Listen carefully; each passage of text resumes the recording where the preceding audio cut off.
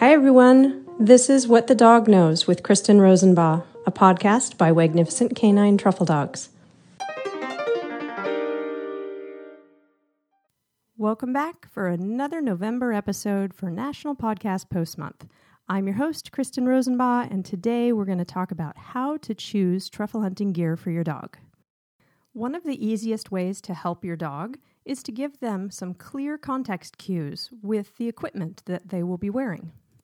I talk about context cues more in depth in episode 2, so I'll put that link in the show notes for this episode.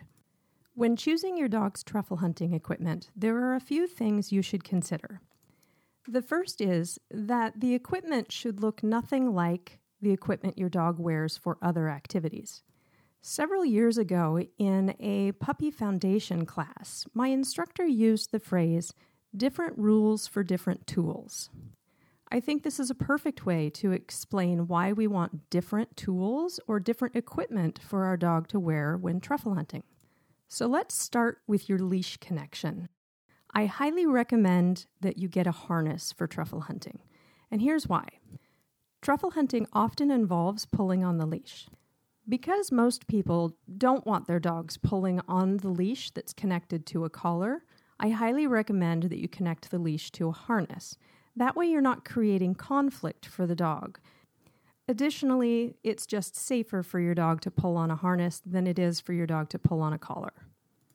So when you select your harness, you want to choose a harness that's different than any other harness your dog uses in other activities. So, for example, my dogs have harnesses they wear when they go for a walk. They have different harnesses that they use for truffle hunting.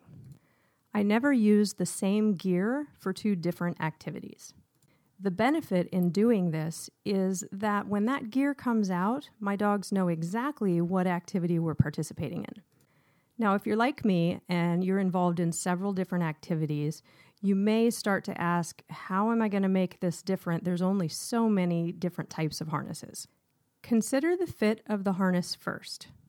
If your dog wears one style of harness for other activities, you might choose a different style for truffle hunting. Here's another example.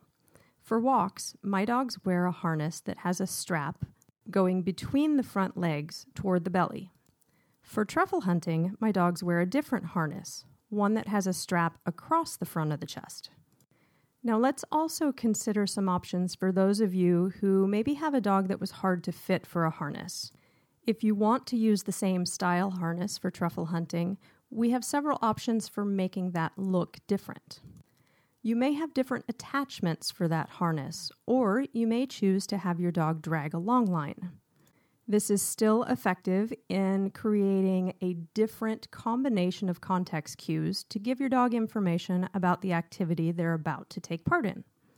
So this gives us a good opportunity to talk about some of the other equipment that you might find valuable for your dog to use while truffle hunting. One thing I like to attach to my dog's harness is a light. This is really helpful if you have a dark-colored dog. But I also like to have a light attached to any truffle hunting dog because the forest can be rather dark. My favorite light for this purpose is the Ruffwear Beacon because it has several modes ranging from a flashing light to a solid light, and it also has a few different colors that you can use based on your environment. If you choose to have your dog drag a long line, you want to be a bit picky about the type of long line you're going to select. It needs to slide through the plants in the forest and not get sticky when it's wet so that it can move freely around ferns and trees. I also recommend considering a long line that does not have a loop handle so that there's one less thing to get caught up on. Next, let's talk about jackets. There are basically two reasons your dog might need a jacket. One, for protection, and two, for warmth. I have one dog that wears a jacket because her coat is very thin, and I believe it gives her an added layer of protection. Now, truffle hunting, at least here in the Pacific Northwest, can be a very wet activity. So you want to be sure that you pick a jacket that is an appropriate material.